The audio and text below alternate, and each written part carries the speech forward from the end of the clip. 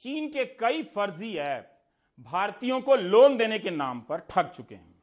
अब फर्जी कंपनियां सामने आ रही हैं जो भारतीयों को ठग रही हैं। ये कंपनियां दुबई, थाईलैंड, इंडोनेशिया में नौकरी देने के नाम पर बेरोजगारों को ठगती हैं।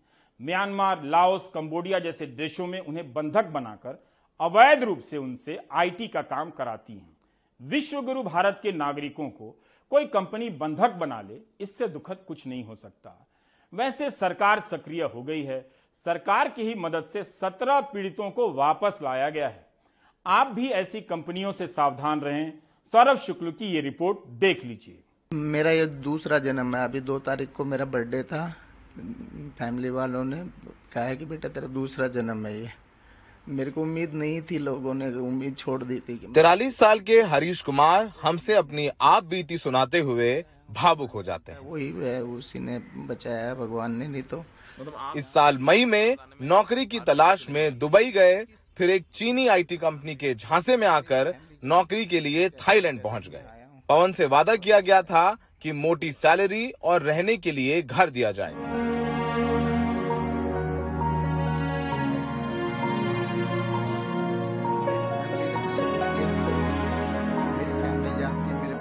लेकिन थाईलैंड पहुंचते ही उनके होश उड़ गए। गम छोटा वर्ड है।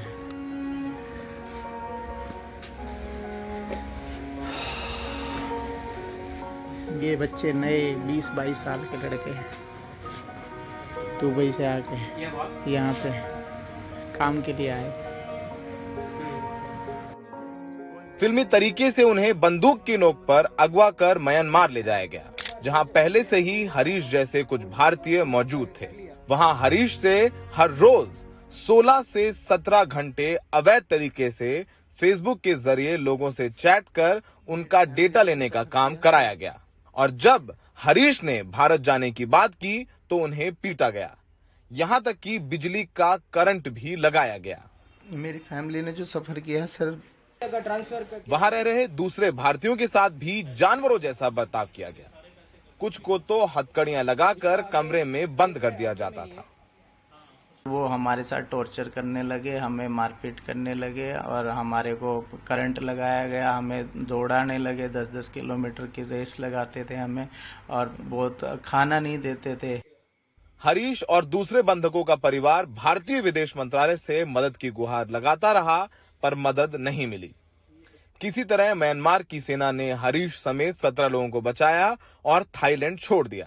वहां थाईलैंड की पुलिस ने इन भारतीयों को अवैध तौर पर बॉर्डर पार करने के लिए लगभग 1 महीने जेल में बंद रखा। हरीश लगभग 4000 थाई बात का दंड देकर जेल से निकले और एक एजेंट की मदद से 29 सितंबर को भारत लौटे। यहाँ भारत आने में भारत एम्बेसी ने कोई नहीं सर, किसी आप खुद आए? मैं खुद, अपने भगवान ने बचाया मेरे को। किसी ने कोई मदद नहीं की मेरी, किसी ने भी नहीं की। ये वीडियो थाईलैंड में बंधक भारतीयों ने उन्हें बचाने की गुहार लगाते हुए भेजा था। यहाँ तक कि तमिल भारतीयों की मदद के लिए तमिलनाडु के मुख्यमंत्री स्टालिन को प्रधानमंत्री मोदी को पत्र लिखना पड़ा, जिसके बाद भारतीय विदेश मंत्रालय की नींद टूटी। मंगलवार को भारत सरकार कुल 13 भारतीयों को थाईलैंड से वापस लेकर आई है। इसके पहले 32 और लोगों को छुड़ाकर वापस लाया गया है।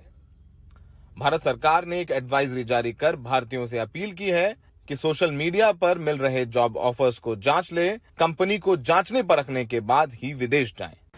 हरीश और 17 भारतीय तो किसी तरीके से वापस लौट आए हैं, लेकिन अब भी सैकड़ों भारतीय हैं जो म्यांमार, थाईलैंड, लाओस, कंबोडिया में फंसे हुए हैं, जिनसे अवैध रूप से आईटी के काम कराए जा रहे हैं, जानवरों जैसा बर्ताव किया जा रहा है।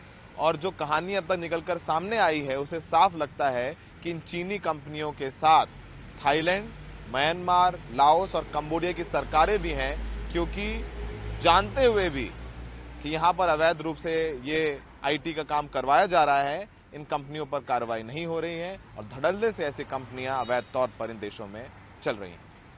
सहयोगी कनन पात्रा के साथ दिल्ली से सौरभ शुक्ला, एनडीटीवी इंडिया।